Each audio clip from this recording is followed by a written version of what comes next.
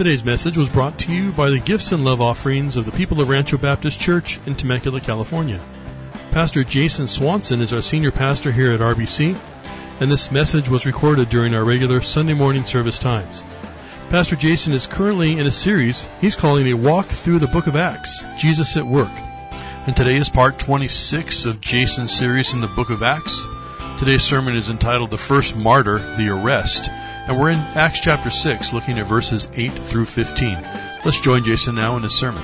I wanted to start off our time kind of posing a question. And that question is, who do you rub shoulders with? Who rubs you? It could be probably on the good side or on the bad side, right? Who do you spend time with? And as I thought about that, I thought, you know what? We really need some good heroes today. Do we not? As I look on television, the news or this or that, it's kind of depressing for the most part. And when I say heroes, I don't mean superheroes, because we have those in abundance and they keep coming more and more. I also don't mean superstars. We have many of them, and usually they're not ones that we really want to emulate and follow. What I mean are heroes of the faith, right? And today we are going to be looking front and center at a man that I believe is a hero of the faith, someone that should be emulated. And that is Stephen. But you know, there's been many heroes of the faith, and perhaps you've heard of Polycarp of Smyrna, or perhaps you haven't. He's one of the church fathers. And he lived during the first century, and there's several things that kind of make Polycarp important. One is that the apostle John discipled him. And no doubt this rubbing shoulders with the apostle John had a profound impact on him. And as Polycarp continued to live throughout his life, the Roman Empire got stronger and stronger in persecuting more and more believers. And one day the Roman guards came to take Polycarp. And as they came to take Polycarp, you know what he did? He first fed them dinner. Not your normal reaction when somebody comes to take you and most likely kill you. But that's what Polycarp did. He fed them dinner. And then after he fed them dinner, he asked them if he could have an hour of prayer. And they gave him that hour of prayer, but instead of retreating into some room someplace where they couldn't hear him, he must have prayed right there with them, listening. And the more that he prayed, the more fervent that he prayed, the more passionate he prayed, the more of an impact it had on those Roman guards, to such an extent that when he finished his prayer, they didn't even want to take him. It had that kind of an impact, that kind of influence. But of course they did take him, because that was their job. That was what they were there to do. And so they took him and they brought him before the Roman proconsul, who would then go ahead and determine whether or not he was going to live or die. And the proconsul likewise pleaded with Polycarp. And he said, listen, if you would deny Christ, if you would swear and reproach Christ, then I will release you. But Polycarp, his faith was undeterred. This is what he said. He said, 86 years have I served him, speaking of Christ, and he never once wronged me. How then shall I blaspheme my King who has saved me? And when the proconsul recognized that he was not going to recant, that he was not going to change his mind, he was not going to deny Christ, he was burned at the stake. But even before he was burned at the stake, he was stabbed to death and then lit on fire. And he's not alone in the pages of history. In fact, in the same time, a man named Ignatius, who was his friend, who likewise was discipled by the apostle John. Ignatius had a very similar fate, except for a little bit more brutal, as they were then at that time putting Christians into the Colosseum. And news must have reached Ignatius that they were soon going to take him and put him in the Colosseum. And I don't know if churches started saying things like, oh, we'll protect you, come to our church, we'll hide you, or exactly what was going on. But Ignatius would have none of that. This is what he wrote. He said, I am writing to all the churches, and I enjoin all that I am dying willingly for God's sake. If only you do not prevent it. I beg you, do not do me an untimely kindness. Allow me to be eaten by the beasts, which are my way of reaching to God. I am God's wheat, and I am to be ground by the teeth of wild beasts, so that I may become the pure bread of Christ. And these are the kind of men that I want to spend time with, that I want to rub shoulders with, so that some of their faith would pass off to me. That I would be challenged by lives such as this. And these are the kind of men that they were willing to die for what they believed. They were willing to die for Jesus. And yet, even before such men, as Polycarp and Ignatius, we have Stephen. And there's not a whole lot of fanfare to say about Stephen. We can't say he's an apostle. You can't say even, I don't believe that he's a deacon. You can't say he's a priest, that he's a prophet, anything like that. And yet, God's word stops in the middle of everything that's going on with explaining how the church is reaching out and reaching the Jews. And it spends this time zeroing in on this man's life. Because he is a hero of the faith, one that should be emulated, one that should be known. So turn with me to Acts chapter 6, and we're going to be looking at verses 8 to 15. And what I've entitled is this sermon, The First Martyr, Part 1, The Arrest. Martyr comes from the Greek word martyros, which means literally a witness, or one who bears a testimony, and that is what we're going to see with the life of Stephen. He bears a testimony for Christ. In fact, I believe that's all that he did, was bear a testimony from Christ. Follow along with me as I read out loud verse 8 to 15. And Stephen, full of grace and power, was performing great wonders and signs among the people. But some men from what was called the synagogue of the freedmen, including both Cyrenians and Alexandrians, and some from Cilicia and Asia, rose up and argued with Stephen. But they were unable to cope with the wisdom and the spirit with which he was speaking. Then they secretly induced men to say, we have heard him speak blasphemous words against Moses and against God. And they stirred up the people, the elders and the scribes, and they came up to him and dragged him away and brought him before the council. They put forward false witnesses who said, this man incessantly speaks against this holy place and the law.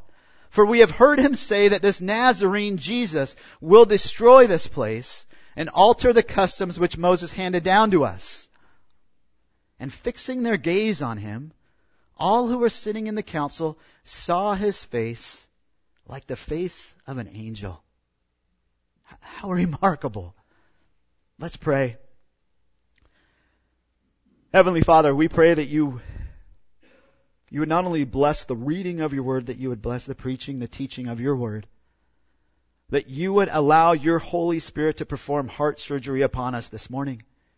That as we gaze onto the face of your servant Stephen, that you would allow us to gaze upon you, and that you would work in our lives in such a way that we would follow in his footsteps. That we would trust you wholeheartedly no matter what comes. And that we would be connected to you day in and day out. So guide our time now. May you be honored. In Jesus' precious name. Amen. So in your bulletins, you were given a brief little outline. And basically what we're going to see are glimpses again of this man Stephen, who was introduced to us several weeks ago as we looked at Acts chapter 6 verses 1 to 7. And first what we're going to see is this continuation of the attributes of Stephen. And we're going to see that with these attributes, Stephen's entire life was controlled by God. Then we're going to see the accusations against Stephen. And in that we're going to see that Stephen is committed to God and to God's Word. And finally we're going to see this. We're going to see the appearance of Stephen. And we're going to find that the appearance of Stephen was because he was connected to God. But first let me back up and give us a kind of a brushstroke perspective on what is going on in the book of Acts and what will be happening in subsequent chapters. Because this is a transitional time. It's with purpose and intentionality that Luke penned this account of Stephen right here in the book of Acts. Because up to this point, who's been the primary focus as far as preaching, teaching, even doing miracles? It's been Peter, right? Peter has been doing the preaching. He's been doing the teaching. And now what we see is we see this transition. This switch over to this man named Stephen. And that's important because the focus and the shift is changing. It's now going to go from this idea of Peter preaching continually and putting emphasis on what we saw chapter 6 verse 1, the native Hebrews. That's who he was preaching to mostly. It was those that were confined, that were from Jerusalem. And we've seen glimmerings of the fact that now the gospel is going outside of Jerusalem. And yet there's a transition to where it's almost as if one book is closed, one door is closed, and now another book is opening, and that book is going to be the Apostle Paul, and who's he going to reach? He's going to reach the Gentiles. Purely Gentile with no Jewish roots at all. But before we get to them, and before we leave the native Jews, we have this emphasis now on these Jews that actually were from Gentile lands. On these Jews that are considered Hellenistic Jews. And that's who Stephen represents. That's who Stephen preaches to. Those actually are the ones who end up arresting Stephen. Putting him in the situation that we're going to find him in today. And so Stephen is in many aspects kind of a bridge from one side of Acts to the other side. And yet he's not significant merely because he serves as this bridge. I would say he's not significant merely because he's the first martyr in the church, which he is. I would say along with that, what makes Stephen so significant is what Stephen stood for and how he stood. His life is very short-lived. Remember, the church has only been around for several months up to this point. And out of all the men that could have been chosen, Stephen was chosen as one of the 7. That speaks of his character in a great, big, large way. Why? Because there were thousands and thousands of men to choose from. And yet when God recounts to us exactly the way he was chosen and who those men were, who's put at the top of the list? This man, Stephen. And what we're going to see about Stephen is first his attributes, his characteristics, which reveal to us that he is indeed controlled by God. Look at verse 8 with me.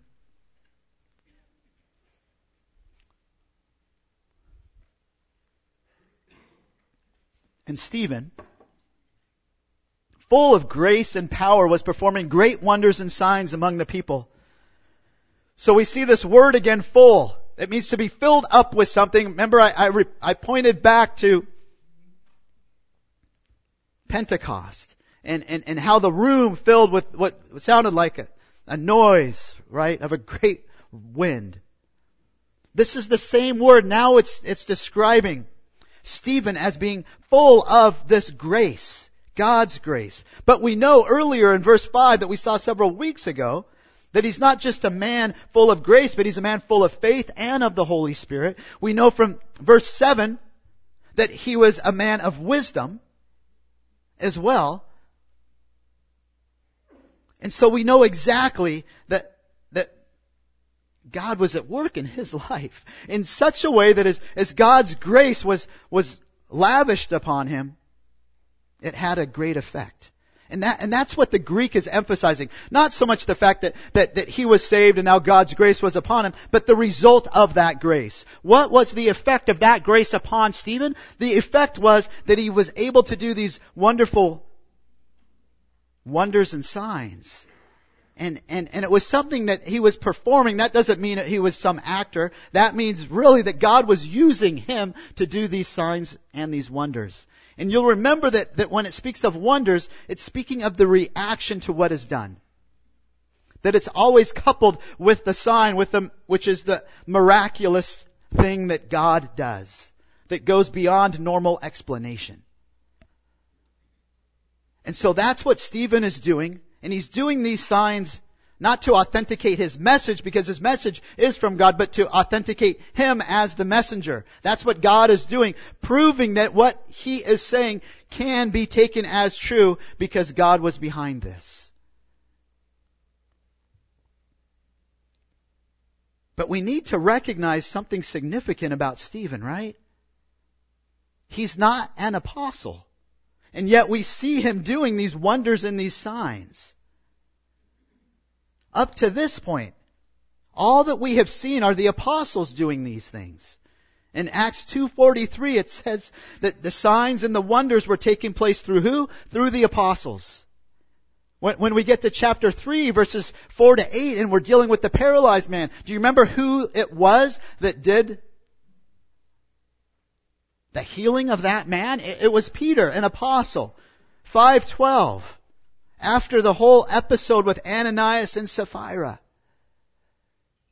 It says this, at the hands of who? The apostles, many signs and wonders were taking place. And yet now, we see the work of miracles is not confined merely to just the apostles. That God is broadening that perspective, that work, in order to substantiate His messengers. In order to validate His messengers. And we're going to see this likewise in Philip, who also was one of the 7. And we'll see him in chapter 8 of Acts doing miracles as well. But is that all that Stephen was about? Was he just a miracle man? No, he was much, much more. And we know that because of the opposition that comes to him. Look at verses 9 and 10. But some men from what was called the synagogue of the freedmen, including both Cyrenians and Alexandrians, and some from Cilicia and Asia, rose up and argued with Stephen, but they were unable to cope with the wisdom and the spirit with which he was speaking. So we see first this word of contrast, contrasting what Stephen was doing and now with what these men from these synagogues are doing. So Stephen is boldly proclaiming God's word. He's healing. He's doing these miracles. And now these synagogues are stepping up in complete defiance to him. They're wanting to stop him. They're trying to oppose him. And we have to recognize who these guys were, who these synagogues represent. Because if we understand that, we understand exactly the transition that is going on here. Because these aren't native Jews. When it speaks of the synagogue of the freemen, it's talking about literally free men. The synagogue of those that have been freed. Other translations would say synagogue of the libertines, because they have been freed. It's most likely referring to the thousands of Jews who were taken to Rome by Pompey in around 60 BC. And afterwards they were set free. And when they were set free from being slaves, they were granted Roman citizenship. But we have to also recognize the difference between a synagogue and the temple. The synagogue is not the temple. They are two entirely different things. The temple was for worship. And it was where you went to do sacrifices and all sorts of other items. Whereas the synagogue was for instruction. And synagogues most likely originated because of the Jews in the dispersion during the Babylonian captivity that had been taken out of Jerusalem and the Promised Land and placed into Gentile lands. And now they were cut off from the temple. They had no place to worship. So what did they do? They made these synagogues. And that is where they would go to worship. That is where they would go to read the Scriptures. And now, even in Jerusalem, they have these synagogues. These synagogues where those that cannot speak Hebrew or read Hebrew were then meeting. And these verses depict two of these synagogues. And the first synagogue is comprised of people that are called Cyrenians and Alexandrians. Cyrene was the chief city of North Africa. And there's little known more about Cyrene, and yet Alexander, or Alexandria, there's much known about Alexandria. It was the capital of Egypt. And it's located in North Africa as well, which maybe that's what brought these people groups together in Jerusalem, meeting in the synagogue. But not only was it the capital of Egypt, as far as the Roman Empire went, it was the number 2 city. The only city greater than Alexandria is Rome. And for nearly 1,000 years, it becomes the center of Hellenistic philosophy and thought. So no doubt all of the men that came from this region, as well as from Cyrene, they were heavily Greek in their thinking, and in their education, and in their philosophy, and in their thought, and so many other instances. And we're going to run into a man in Acts chapter 18 named Apollos, and he comes from Alexandria. And then we see another synagogue that's made up of these two groups of people. Some from Asia, which is the Roman province in the western part of what is today modern-day Turkey. And then the second place is called Cilicia. And that is in Asia Minor. And it was a Roman province. And what's particularly interesting to note about Cilicia is it contained a city named Tarsus. And it turns out that Saul came from Tarsus. The Saul who becomes the Apostle Paul. So it could be that this was Paul's synagogue, and that this is where he came and spent most of his time. It could be further that when it talks about them gathering together and arguing with Stephen, that the Apostle Paul, then Saul of Tarsus, was there arguing with Stephen. And it could be that throughout this whole ordeal and their interaction with Stephen, that this is what infuriates Saul and makes him go after believers that much more ravagingly. Was through this interaction that he had with Stephen. Why? Because he, like so many others, could not stand up to the arguments of Stephen. It says in the text they were unable to cope with what? The wisdom and the Spirit. Not just the wisdom that came out of him, but the Spirit, the Holy Spirit was going before him. So they couldn't stand against him. They couldn't oppose him. And sometimes this word is taken personally, but here it's an attack waged against the arguments. And when it talks about being in an argument with Stephen, that they argued with Stephen, it's talking about a formalized debate. So no doubt they actually met in one of these synagogues, and they were having a formal debate, and yet nobody could stand toe to toe with Stephen.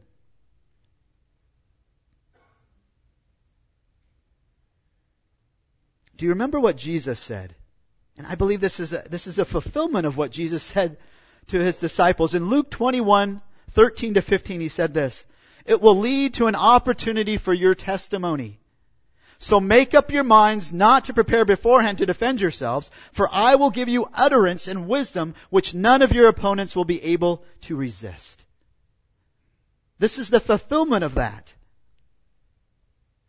And we're not certain exactly what the topics of this debate were, but we know one thing. Stephen won. Stephen won continually to such an extent they couldn't say anything to refute him. So what do? They changed their tactic. They changed their game plan. Just as they did against Jesus in Matthew 26:59-61. What do? They throw accusations at him. The accusations against Stephen. Look at verse 11. Then they secretly induced men to say, "We have heard him speak blasphemous words against Moses and against God." To secretly induce someone is to hire a person to act in a very particular way. It's using someone by hint or suggestion. So they're planting people in the crowd. Why? For a particular result.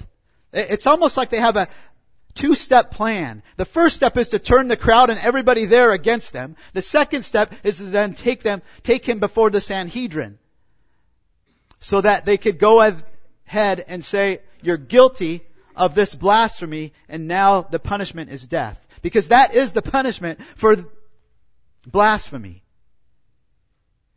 And that is what the allegation is. A blasphemous word is something demeaning, reviling. And spoken in relationship to God, it was huge. It's a sin against God with a high hand, and it's done willfully.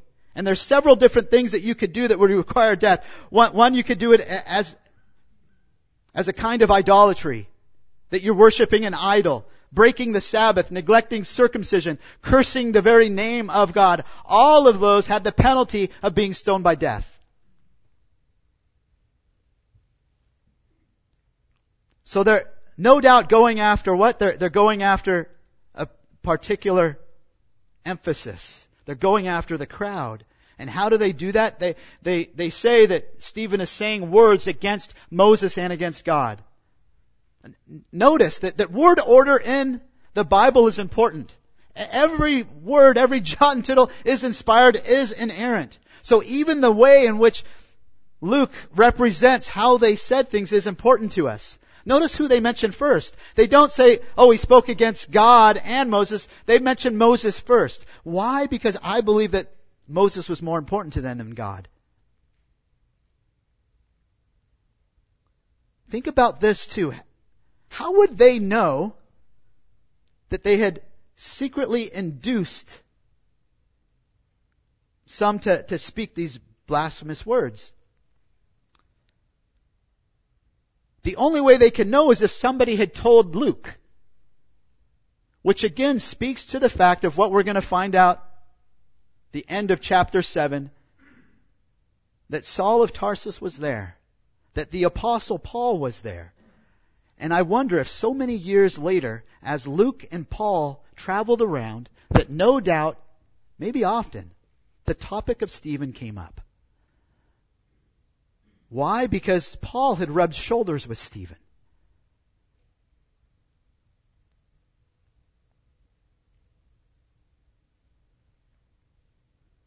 But we need to recognize too exactly what they are doing by saying that Stephen is saying words against Moses and God.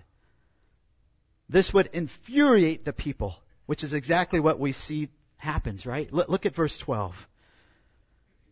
"And they stirred up the people, the elders and the scribes, and they came to him and dragged him away and brought him before the council." This word "stir up" is deep. It's to excite, to arouse in such a way that you're emotionally pulling someone. It's from these two words, one being gasping and then the other one moving. And what are they trying to do? They're literally trying to move everybody as one great big mass to a particular conclusion, aka what he's doing is wrong. He is a blasphemer. He deserves death. Today we say that they worked up the crowd. And no doubt this charge made against Stephen regarding the temple in particular would have infuriated the people, because the temple was not just the center of religious worship, but it served as the means of their livelihood. And Stephen's preaching would appear as a threat to both. And so they had, so to speak, a lot of skin in the game. And they recognized for him to go after the temple was just far too much. And did you notice too that this is the first time since we've been looking at the book of Acts where we actually see the common people turning against Christ's church? Up to this point, they've been favorably They've been favorably looking after the people. Not that I'm saying that all the time, because we know in chapter 5 that there were times where, okay, they had a favorable disposition towards the people, and yet they actually didn't want to join the church. But they still looked upon them with good standing. Now everything changes. Before, do you remember the captain of the guard? They were actually scared to take the apostles in. Why? Because they thought the people would turn on them and stone them. And now we see that very same crowd actually turning on Stephen. And yet their work isn't done, because that's only part of what they wanted to get done, to get accomplished. Look at verses 13 and 14.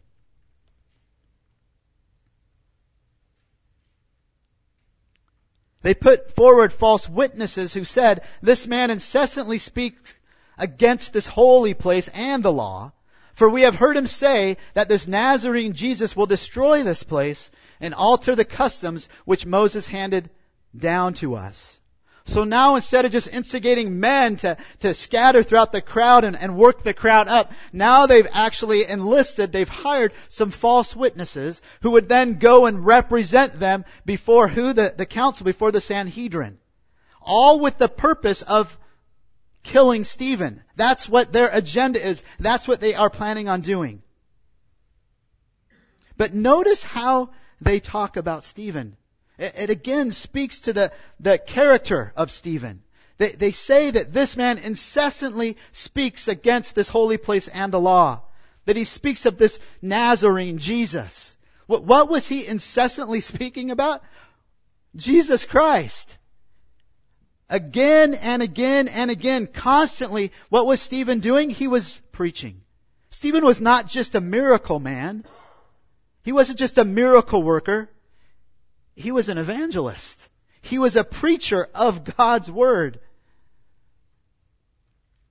And that's why it says that incessantly they looked at him as preaching and teaching. And what was he preaching and teaching? Well, I'd say it's pretty obvious, but we'll see it when we get to chapter 7, exactly what he was preaching. But he was preaching, no doubt, that Jesus was greater than Moses, which is why they're trying to harangue everybody into thinking that he's against Moses. That isn't what he was saying.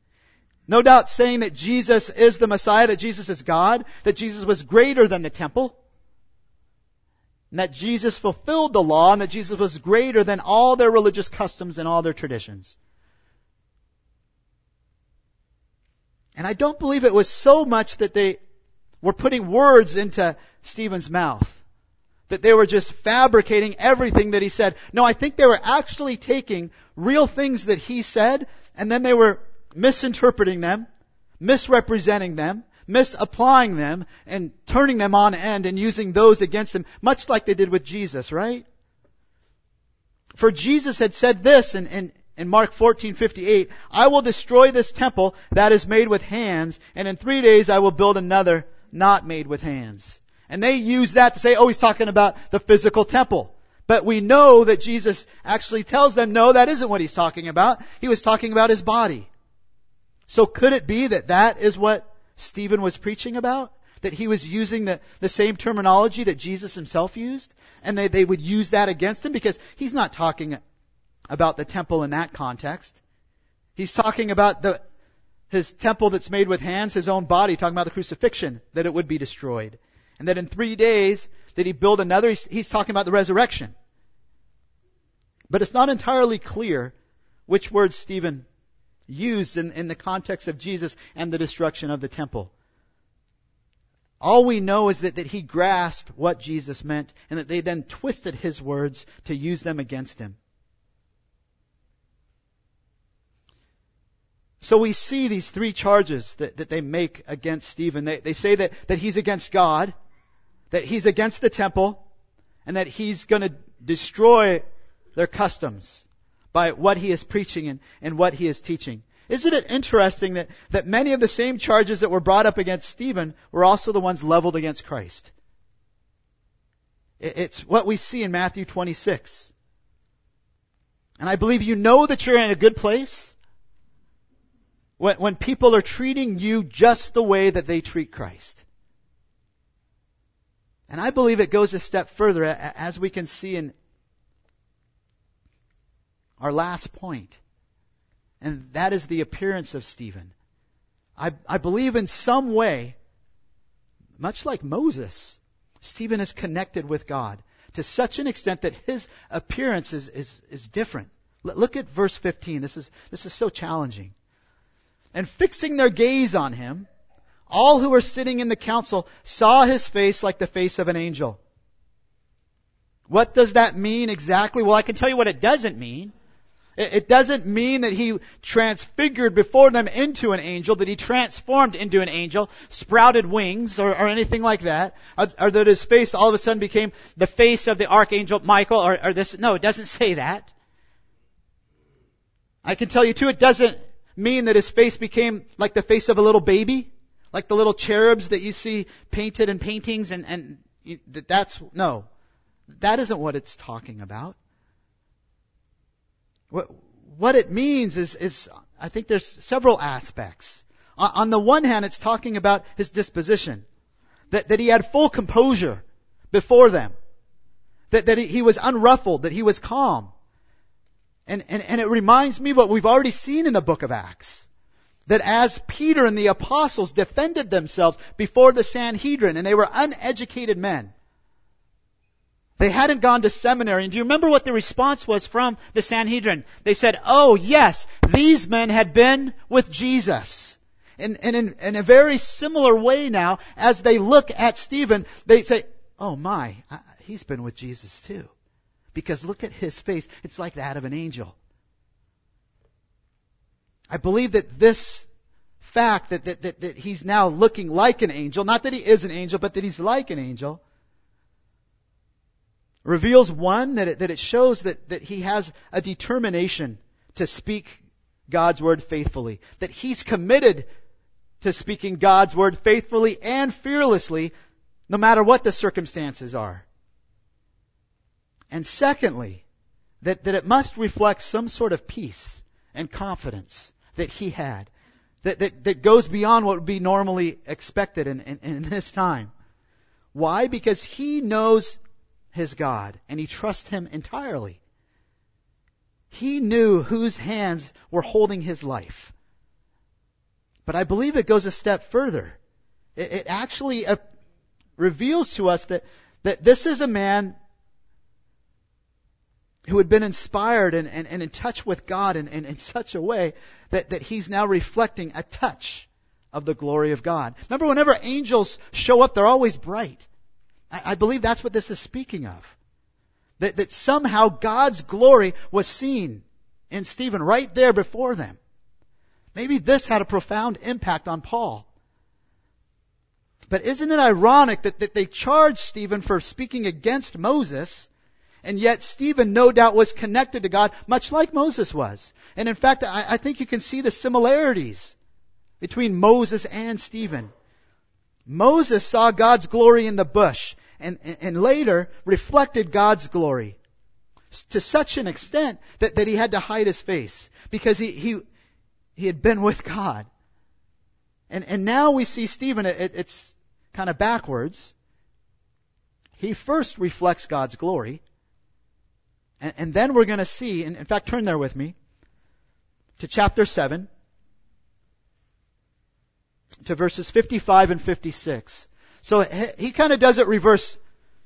First he represents God's glory, and then he sees God's glory. Whereas Moses saw God's glory, and then that glory was passed on to him through spending time with God and actually beholding God. Look at verses 55 and 56. But being full of the Holy Spirit, he gazed intently into heaven and saw the glory of God and Jesus standing at the right hand of God. And he said, behold, I see the heavens opened up and the Son of Man standing at the right hand of God. So what does he behold? What does he see? He sees the very glory of God in Jesus. Much like Moses. Luke is actually reversing the accusation that Stephen is against Moses by showing how Stephen actually follows the similar patterns of Moses regarding God's glory. In fact, could it be that as Moses reflected God's glory in the Old Testament, Stephen is now that depiction of Christ's glory in the New Testament? Remember, we're only given a small little snapshot of Stephen's life. Before you know it, he's going to be dead. Before you know it, he's going to be killed. He's only had so many months to live, and yet his entire life seems to be riveted upon the gospel. No matter what the circumstance is, what is he doing? He's preaching.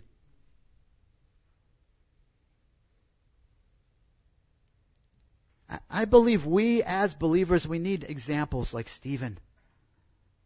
We need to get to know men like Stephen so that we can follow them, so we can know what makes them tick. What were the things that were important to him? This is why I believe the two men I mentioned at the beginning are so important. Why? Because they spent time with the Apostle John. And the things that mattered to John no doubt were passed on to Polycarp and Ignatius as well. And as we glean things from someone like Stephen, we need to pray and ask the Lord to give us the same desires.